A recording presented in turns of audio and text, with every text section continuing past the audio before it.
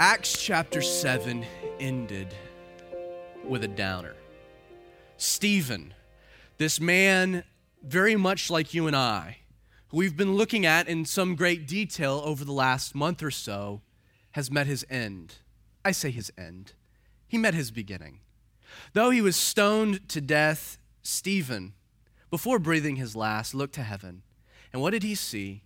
He saw Jesus standing at the right hand of the Father. Indeed, the author of his faith proved able to also be the finisher. Stephen ended well. But with the death of Stephen comes two dramatic shifts in our study, not just of the book of Acts, but our study of Scripture in general. First, we see in the death of Stephen, the close of Acts 7, a general shift in God's plan for the ages. If you go all the way back to Genesis chapter 12, and you continue all the way through Acts chapter 7, it is clear that God's work in the world centered was positioned almost exclusively on the Hebrew people. By design, following Noah's flood in the Tower of Babel, God called and separated out a man of faith, a man named Abraham. And God gave Abraham all kinds of promises of which that his descendants would be called out of the world so that they might be a light of revelation into the world. And yet, not only had the Hebrew people failed to fulfill their calling, the calling by which they were called for, but as we discussed last Sunday, with the rejection of the Holy Spirit's revelation through the ministry of Stephen, we find a transition occurring in the nation itself. In the Old Testament, God sent prophets. God the Father revealed himself in miraculous ways, supernatural ways. The glory of the Father came and filled the tabernacle and later the temple. But did the Jews respond to the presence of the Father, the revelation of the Father? No, they proved to be resistant, to be stubborn. And so, after years of the Father's revelation being rejected, the Father's love being rejected, the Father decides to send his only begotten Son, thinking that it'll be the Son, the revelation of the Son, that these people will finally rally around. But do they? No. Just as they rejected the Father, they rejected the Son, and they killed him. And then when we get into the book of Acts, we see a transition. We have the Father, we have the Son, both being rejected. Now we have the Holy Spirit, filling believers, being sent specifically where? To Jerusalem. And Peter and John come before the religious leaders. They're a witness to the revelation of Jesus, the resurrection of the Christ. They're resisted. But they're dealt with passively. And then what happens? They're sent again. Peter and John again. This time they're dealt with a bit passively, but a bit more aggressively. They're beaten and then cast out. But with Stephen comes, in my estimation, as the final prophet sent to Israel. And what takes place? They stone him. You see, beginning with Acts chapter 8, the entire narrative of the Bible, this very story that begins in Genesis 12, now to Acts chapter 8, what we see here is that things are dramatically like that, on a dime, shifting away from any further dealings with the Hebrew people, and instead will focus solely on God's dealings now with the rest of the unbelieving world. Scripturally speaking, it will not be until the 144,000 Jews appear in Revelation chapter 7 that we see any further revelation extended to the nation of Israel. Well, you might say, what about Paul at the end of Acts? Well, if you recall both Paul's sermon to the people and then later his appearance before the Sanhedrin, and neither instance, if you go and look, will you see Paul given an opportunity to ever get to the gospel message. It seems as though when they stoned Stephen, they rejected the Holy Spirit, in some ways committing the sin of blasphemy against the Holy Spirit. Nothing comes after the Spirit. And God places his dealings with them on hold. You see, in a sense, Stephen's death triggered, from my position, a prophetic pause in God's plan for Israel. You can read more about this in Daniel chapter 9. And his death initiated what we would refer to now as the times of the Gentiles, a phrase coined by Jesus in Luke chapter 21, verse 24, or what we might also refer to as the church age. Please realize, when the Hebrew people failed to be God's instrument of revelation into the world, when they failed to fulfill his calling, Jesus would fulfill this calling through his church by the power of the Holy Spirit unto where? The entire world. Acts documents, in a very literal sense, the fulfillment of God's plan all along. You know, it's interesting. After the flood, the only survivors were Noah and his wife, his 3 sons and their wives. Noah and his wife weren't going to be reproducing anytime soon, so all of humanity descends from Noah's 3 sons, Shem, Ham, and Japheth. The entire world, all ethnicities, all people groups, everyone comes from these 3 sons. And what's fascinating is if the gospel now, because the Hebrew people failed to be a light of revelation into the world, God fills the church with his Spirit, Jesus uses them, sends them into the world, that we find here in the first several chapters the appearance of what? Of the revelation of God being extended to all 3 people groups. You see, at this point in our travels through Acts, the gospel has already reached the descendants of Shem, the Semitic people. These were the Hebrews. By the end of Acts 8, the gospel will have been extended to the descendants of Ham, the Hamaic people, which we'll find at the end of Acts 8 being represented in the Ethiopian eunuch. Then in Acts 10, the gospel will finally be extended to the descendants of Japheth, Cornelius, the Europeans, the Romans. It's fascinating. Acts 8 marks a transition. God says to the Hebrew people, because of your resistance, I'm just going to set you aside. You've been stubborn. I'm going to set you aside. You failed to listen to me. I'm going to set you aside. I'm not done with you. There will come a day that God will finish his dealings with the Hebrews, but now God sets them aside, and Acts 8 totally turns to the rest of the Gentile world. And so we see a general shift here with the death of Stephen and God's plan for the ages, but we also see a specific shift in the way the Jewish leaders would handle Christians. If you recall in Acts chapter 5, following Peter and John's second appearance before the Sanhedrin, this ruling body, we're told that the council, that some in the council, plotted to kill them. Like, this idea of wanting to kill the Christians wasn't new. It doesn't arise in Acts 7. In Acts 5, some in the council wanted to kill Peter and John. But we're told that a Pharisee named Gamaliel, a teacher of the law who was held in all respect by the people, he said to them, keep away from these men and let them alone, for if this plan or this work is of men, it will come to nothing, but it is of God. You cannot overthrow it, lest you be found to be fighting against God. And Gamaliel's reasoning in dealing with this new movement, this new thing that was happening there in Jerusalem, was that if it was a work of men, they shouldn't bother with it. It would die a natural death. He even in his argument presents 2 examples where this was the case. However, Gamaliel cautions against taking an aggressive action against the Christians, for if what was taking place was a work of God, A, there was nothing you could do to stop it, and B, you would be found resisting God, which Gamaliel at least has enough spiritual intuition to say is not a good thing. So he's saying, we need to just take a passive approach. What will be, will be. If it's of man, it will die. If it's of God, there's nothing we can do anyway. So why pit ourselves against maybe something that's new? And while this would seem to be the policy of the religious leaders, for approximately 3 years, the first 3 years of the church's existence, Acts 7 and the death of Stephen marks a dramatic shift away from this particular policy.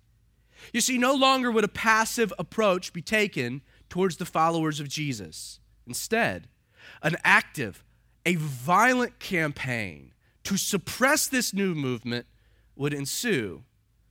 Ironically, this campaign, this violent campaign, would be led by one of Gamaliel's most promising students, a man named Saul. Now, though we'll spend more time when we get to Acts chapter 9 developing a profile of Saul, who, spoiler alert, becomes the Apostle Paul. at this juncture, it's important for us to just mention a couple things that we know to set the stage. The first thing, it seems Scripture indicates, is that Saul, he was a member of this synagogue of the freemen, this group that Stephen was having debates with. We know that because of the locations provided of who these synagogue of the freemen guys were, that Tarsus was probably a home of one of these branches, Saul being from Tarsus, being a choice student of Gamaliel. It seems likely that Saul was arguing the counterpoint against Stephen, that they were kind of going toe-to-toe, had a lot of interactions with one another, meaning Saul had direct responsibility for the plight of Stephen. Luke points out that since Saul held the coats of those who stoned Stephen, Acts 7, verse 58, it is likely, you can't say with 100% certainty, but just likely, that Saul actively recruited the false witnesses, that it was Saul who set up the kangaroo court, that it was Saul who instigated Stephen's illegal execution. He held the coats of the men who stoned Stephen. Secondly, because of Saul's obvious involvement, Stephen's accusation, it's interesting in regards to Saul. You see, Stephen told, the verdict came down from God, that these men were what? Stiff-necked, uncircumcised in heart and ears. They were always resisting the Holy Spirit. And if it applied to the body at large, it applied to whom specifically? This man Saul. Which indicates, if we go with the context of what Luke is saying, and how do we get this story, by the way? The whole account? Later on, a choice traveling companion, personal physician of the Apostle Paul, Saul, would be Luke, our author. So all the language being used here, all of the details being provided, more than likely, while corroborated by other witnesses, because that was Luke's model, and began from Saul's personal account. So he's like, listen, I didn't throw the stones, but I held the coats. And Stephen said, I can hear it ringing in my brain that you're stiff-necked, you're uncircumcised in heart of ears, you're always resisting the Holy Spirit. And Saul would say concerning himself, for us to know that he had been what? Cut to the heart by Stephen's message. You see, Saul knew that what Stephen said was true, and his conscience bore witness to this reality. And yet, instead of repenting, Saul was instead filled with indignation, hatred, that it was Saul who gnashed at Stephen with his teeth. And according to Acts chapter 8, verse 1, was also consenting to his death. For the student of Scripture, you might want to jot down that this phrase, the first part of Acts 8, that Saul was consenting to his death, was actually included in the Latin Vulgate in the previous chapter. And thus, verse 1 began with, at this time, a great persecution arose. Now, either way, in the Greek, this word consenting, it's interesting. Literally means to be pleased with, or to actively support, to applaud. Not only did Saul approve of the stoning of Stephen, but in a very weird, twisted, maybe even sadistic way, he took pleasure in this innocent man's death.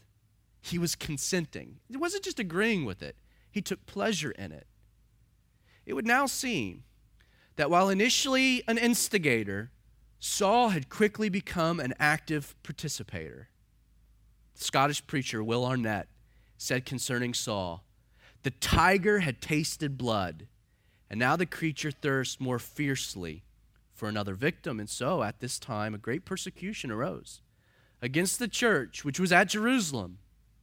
And they were all scattered throughout the regions of Judea and Samaria, except the apostles. And devout men carried Stephen to his burial, made great lamentation over him. As for Saul, he made havoc of the church, entering every house and dragging off men and women, committing them to prison. Therefore, those who were scattered went everywhere preaching the word. Now, Luke tells us that following the death of Stephen and this shift in policy towards Christians, that a great persecution arose against the church which was at Jerusalem. And please note, this is the first time any of these believers had ever experienced such hostility and persecution. Now, being members of Judaism, the Jewish culture, they knew opposition in the sense that they were a people in subjugation. They had to surrender to the Roman Empire at large. But religiously, they enjoyed great freedom. If you study the emperors of Rome, you will find a weird fascination with Judaism, the God of Israel. And so, though they knew what it was like to be under an empire, they didn't know what it was like to face religious persecution. This was the first time. And the language indicates that this persecution, while we are focusing specifically on Saul's involvement, was much more systematic than could have been spearheaded by just one man. We will focus on Saul because that's our character of interest. But please understand, what's happening here is widespread. It's a shift in policy. Saul spearheads things, but at the same time, there are many other wreaking havoc within the church as well. This phrase, that Saul made havoc of the church, is an interesting one.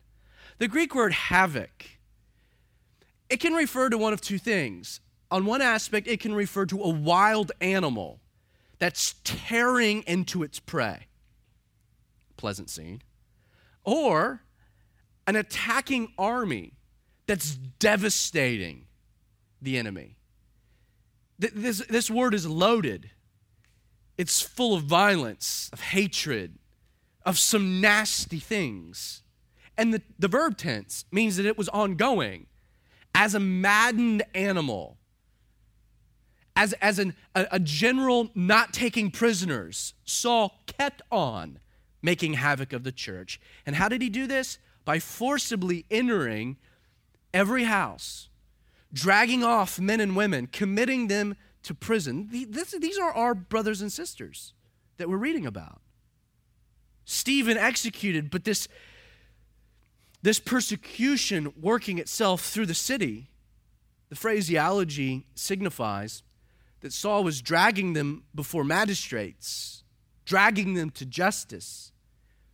In recounting this period of his life, the Apostle Paul tells us in Acts 22 and verse 26, I'll read it for you, that he was zealous towards God, that he thought he must do things contrary to the name of Jesus of Nazareth, which he provides as the explanation for why he persecuted this way, binding, delivering into prison both men and women.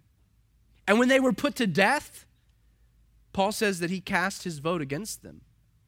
He says that he punished Christians often in every synagogue, and he compelled them to blasphemy.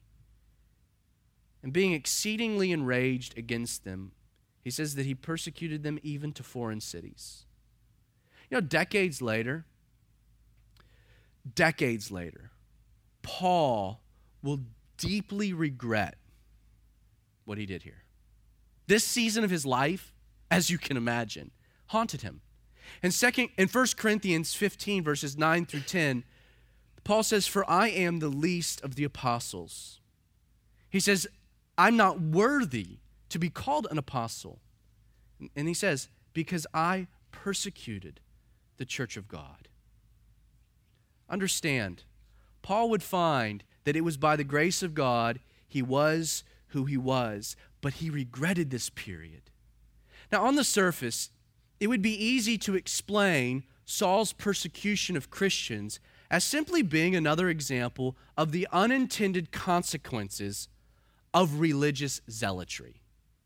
I mean, as we even read, Saul claimed his actions were spawned by a zealousness towards God and a deep conviction that he had to do things contrary to the name of Jesus. And let's be honest, Saul would not be the first person, nor would he be the last, to use God to justify thuggish behavior. I don't know if you've watched the news. There's a lot of thuggish behavior right now taking place in the name of what? Religion and God. So much violence, stems from our religious worldview, sincere belief. And yet, this is what makes our story a bit more complicated. Like on one aspect, you could say, well, it's just religious zealotry. However,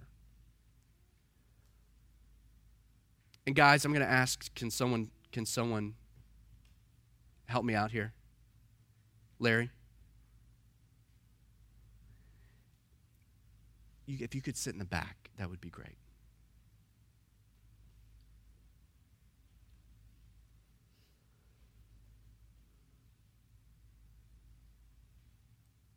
So on the surface, it would be easy to say, well, he's just a religious zealot, sincerely doing what he thought God had told him to do, right? But with Paul, I don't think you can say that. I think it's a little more complicated. Like, can you really say Saul was a sincere religious fanatic, convinced he was doing God's bidding, when in the lead up to this story, we've already been told that Saul had what? Been cut to the heart? That Saul, by his own words, his own admission, was resisting the Holy Spirit ever before he engaged in such behavior? I mean, while Saul might have acted in the name of religion, he presents a much more dangerous form of fanaticism. Saul was actively in opposition to his conscience, as opposed to one that was simply seeking to defend his convictions. Saul knew that this is not what God wanted him to do, but he masked it. He knew the truth. Please understand, we're told in Scripture that the word of God never returns void, that the truth of God never returns void, that in some people, and a lot of people, it's supposed to produce a repentance. But on the flip side to it, it won't return void. It will always yield some reaction. You see, rejecting truth, things you know to be true, it will drive a man mad. Once again, William Arnett, he makes an interesting observation. He says conviction goes before conversion, but conversion does not always follow conviction. With such a home thrust takes effect on the conscience, a great anger is generated. That anger burns like fire, and it must have some object to consume. It will either burn inward to consume your sins, or outward to persecute the preacher who exposes them.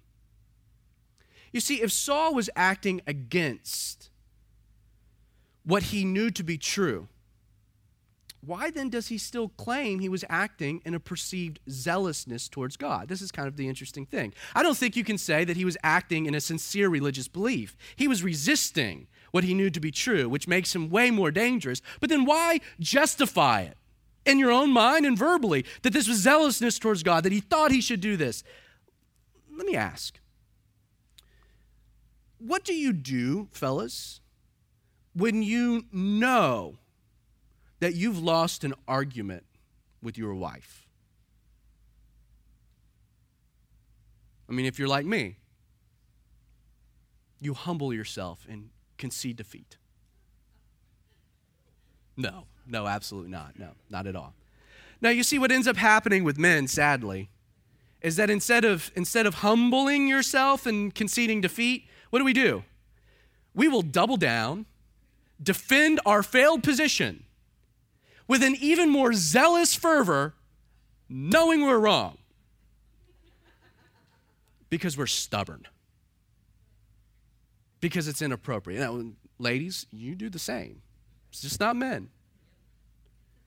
You see, isn't it true that when pride, my inability to admit that I'm wrong causes me to double down instead of giving up, I end up not only resisting what I know is true, but I end up becoming a condescending, belligerent jerk in the process. Some of you ladies are like, amen. Not only do we resist what we're true, but we try to make our argument even more zealously and fervently, all the while knowing we're an idiot. One Bible commentator on this passage, he says that the reaction of Saul was not in line with what was happening in his heart. Well, I would respectfully disagree. Because Saul had been hit. He had been wounded. He had been cut deep with a reality that he resisted, that he refused to accept. This visceral reaction, this violence that comes from him is completely consistent. In the spiritual realm, God's word never returns void. It will either flow into our hearts, produce godly repentance, change, grace, mercy, or will we resist it? And at which point, we can even become violent. You know, there's an old proverb that rings true to what's happening in the heart of Saul. If you throw a rock into a pack of dogs, the one who got hit screams the loudest. Here we find a pack of dogs that Stephen stood in front of, and he levied a verdict, a word from God. And while it might have hit most of them, the person who was screaming the loudest was the one hit the hardest. That was our man Saul. Now, before we move on, there are two important lessons that we should consider. First, practically, personally. When God cuts you to the heart, how do you respond? Do you humble yourself, repent, or instead do you bristle up, lash out? You know, I have found that it's simply a reality that a person's reaction to rebuke or personal correction or even the general proclamation of the truth of God's word, how a person responds to these things are important indicators as to what's really happening deep within the soul of a person. I'll be honest about myself. Over the years, I have learned that the times I am most defensive, the times that I become the most abrasive or most combative, are often the very times that I am being most resistant to a work God's trying to do in my life. That I know what's being said is true. I just don't want to submit to it. I really hope my parents weren't paying attention or watching that online. That's my apology for my entire childhood. The second thing that we should carry forward with this concept is that a surface evaluation doesn't always reveal the deeper workings. I mean, once again, in the moment, it would have been very difficult to have seen any redeeming value in the sacrifice of Stephen. I mean, not only had Stephen, a man of so much promise and potential, died, but he died giving a sermon that no one converted to, at least initially. And not only that, but he preached a sermon that there was no immediate results, and the results that were immediate were that Saul was now making havoc of the church. Talk about a strategy backfiring, blowing up in your face. And yet, things were not as they seem, were they? You could have said, Steve, that was a disaster. It would have been better if Stephen had not even gone debating these members of this synagogue. Right now, though Saul is doing everything in his power to resist, we know that God was working way below the surface. And while it would only be about a year later that Saul would have a destiny-altering appointment with Jesus, the narrative of Acts is clear that when did God's work in Saul's life, when did it begin? When was it initiated? Well, it was initiated with this sermon of Stephen. We know that because of Saul's own words. You see, the things that Stephen said, the way that Stephen lived, the way in which he died, it was something that Saul would never be able to escape. You know, it shouldn't be a surprise that every sermon of the Apostle Paul recorded in Acts plagiarizes Stephen. We'll point that out when we get there. And virtually every doctrinal concept that Paul develops in his epistles finds its origin in this one sermon taught by Stephen. You think Stephen's words and his life and his death, you think it impacted Saul? Oh, it did. It would be the motivator for him to be the apostle to the Gentiles, but it was also the motivator for why he violently reacted the way that he did. And you know, if Stephen laid down his life for the sole purpose of seeing Saul come to a saving faith, us with the benefits of hindsight, wouldn't we say it would all be worth it? Like if God had come to Stephen and said, listen, you're going to go into this situation, you're going to die, you're going to get stoned to death, it's going to be brutal, it's going to stink, I'll reveal myself, I'll help you through it, it'll be okay. And only one person is going to get saved. Now, most of us would be like, that's a bad proposition. But if on the flip side to it, God was like, but that one guy that's going to get saved from this, the one guy that you're going to make an impact, the one guy I'm really sending you for, not only will he convert, but he will do more to further the gospel into the world than any other person ever born. You'd be like, okay, wait a second. Like, you know, Jesus, in Mark 1, verse 17, he said, follow me and I'll make you fishers of men. Stephen might have only caught one fish, but that fish was a doozy. I mean, for you, if it's like, one person, you're going to impact one, but that one person, thousands and thousands and thousands of churches and people's lives will come from that. I hope you understand that you should never underestimate the potential impact the life you're seeking to impact might make for the kingdom of God. I think one of the great ministries of our church is what happens with our babies and our toddlers and our preschool and our kids and our youth. For here's the reason. Their lives are all potential.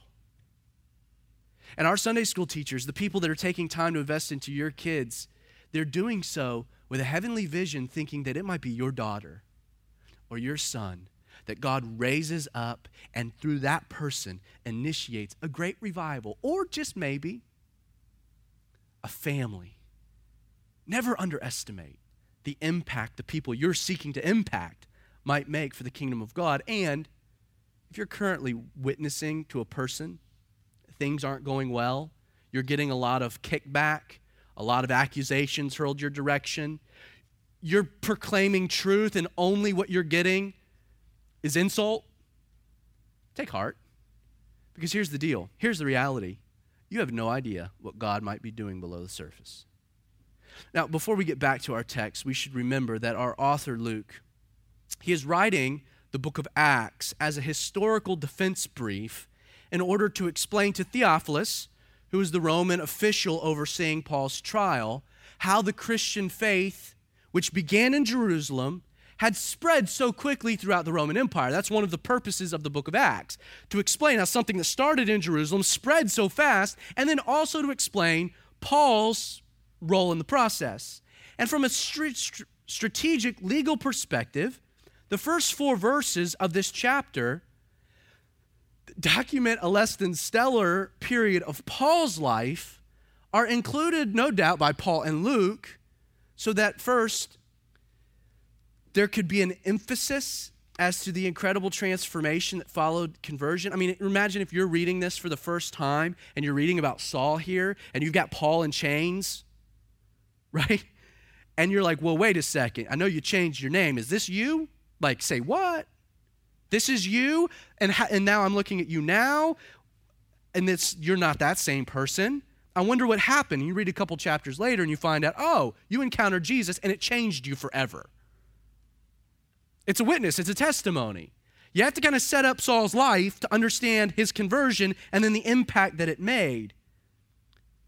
It explains why Paul was so committed to the cause of Christ.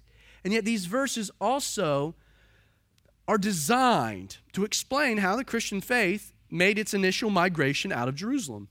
Luke is clear that because of religious persecution, they were all scattered throughout the regions of Judea and Samaria except the apostles. And once again, the subtlety of this point was to substantiate the larger reality that Christianity, it wasn't marching on its own throughout the empire, that it was responding to a persecution, that it wasn't a threat.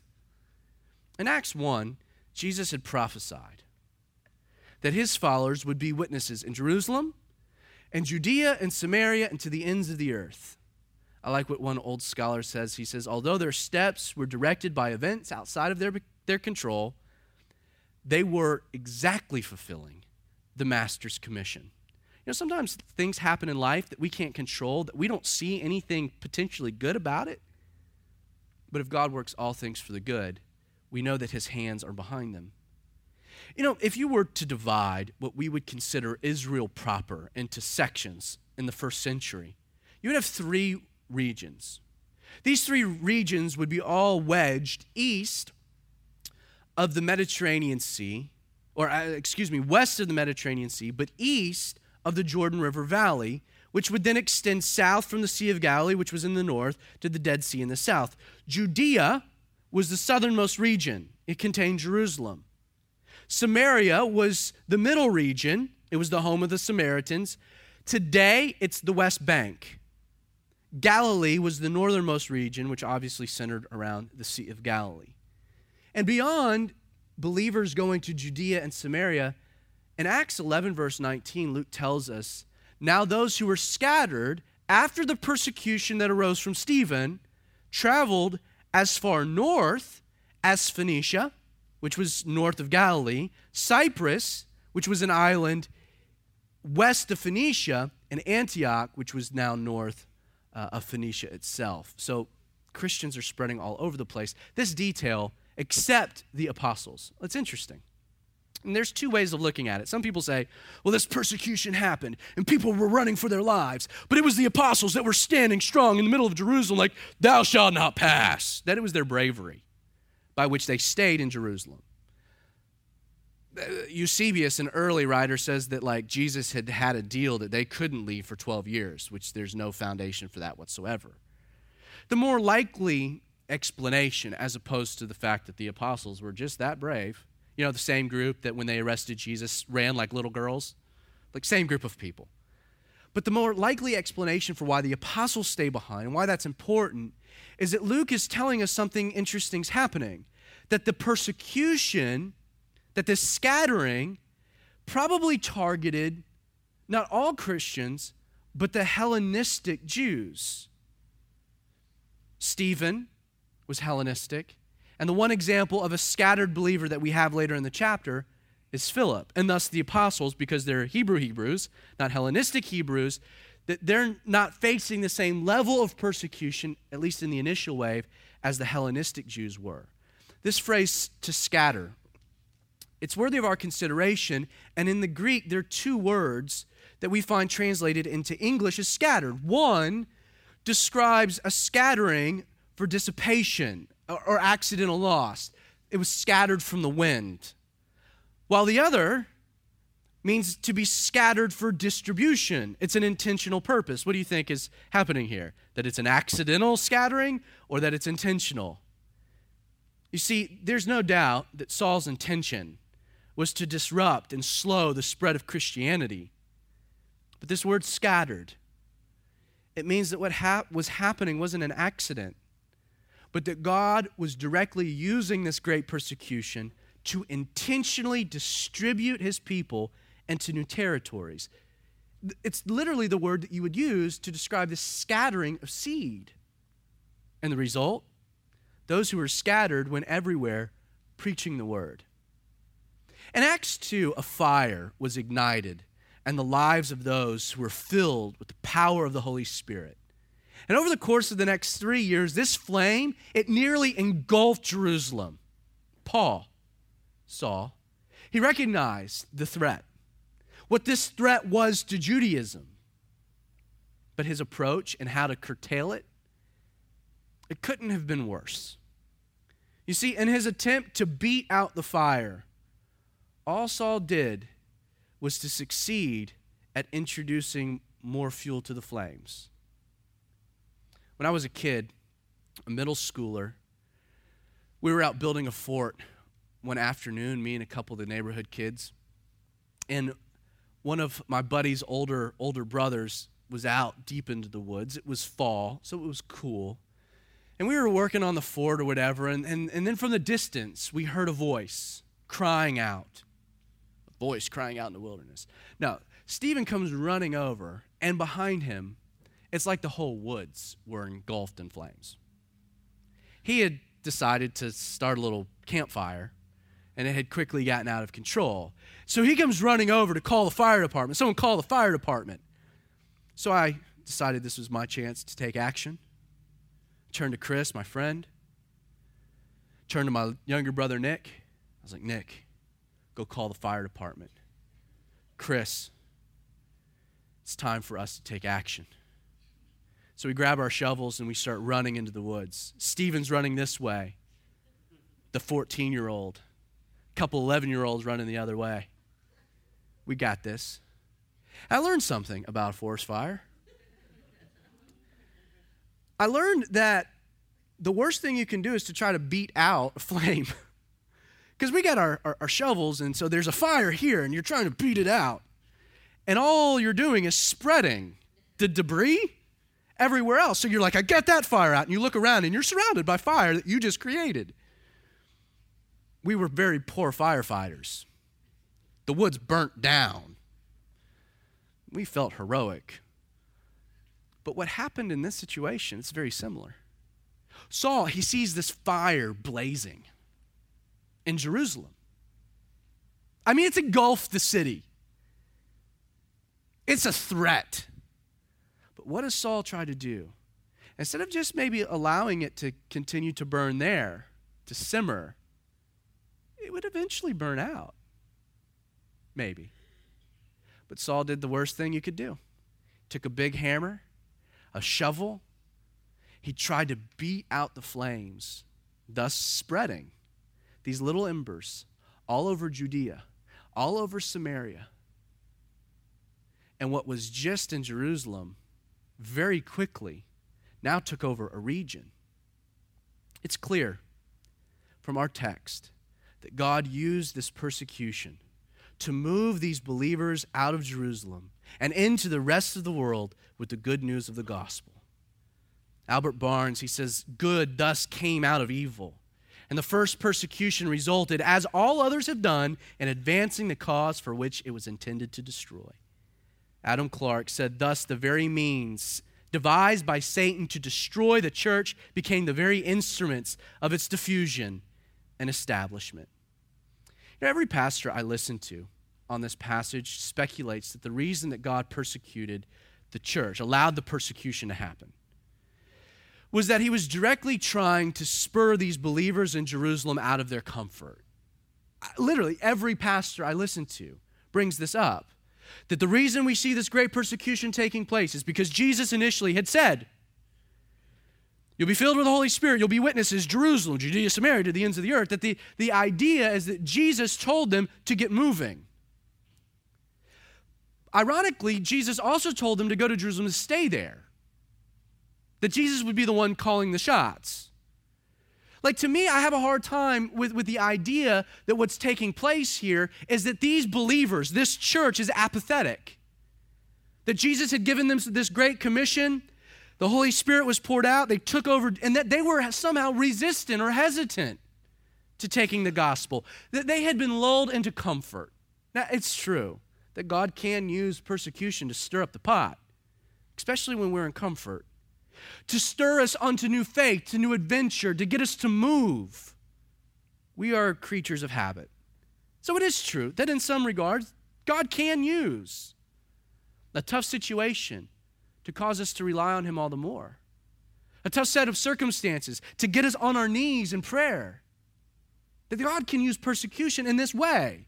Once again, every time it happens, the church doesn't go away. The church grows, becomes more powerful. It's an incredible thing. But in this regards, I disagree. Like, is there anything in our travels through the book of Acts to tell us in the first 7 chapters that this church was apathetic? Is there anything in the text to say that they had just become comfortable, that they weren't interested in fulfilling the calling of God, the commission of Jesus? No, I think in some regards, this is giving this church a bad rap. So why the persecution? I think the persecution was evil. It was meant by Saul for destruction. But God used it for a different reason. Not in the sense that they were apathetic or comfortable and now needed to move, but instead that that they were waiting for God to tell them when it was time to move. Let me explain by reading an observation that Adam Clarke makes about the passage. Jesus commanded them. When they were in one city and persecuted, to then flee to another. His estimation is that they're just taking Jesus' words literally. That this they did, but wherever they went, they proclaimed the same doctrines, though at risk and hazards of their own lives. It's evident, therefore, that they did not flee from persecution or the death it threatened, but merely in obedience to their Lord's commands. You see, I kind of like this shift of thinking. Like, were they fleeing Jerusalem because they were scared of dying?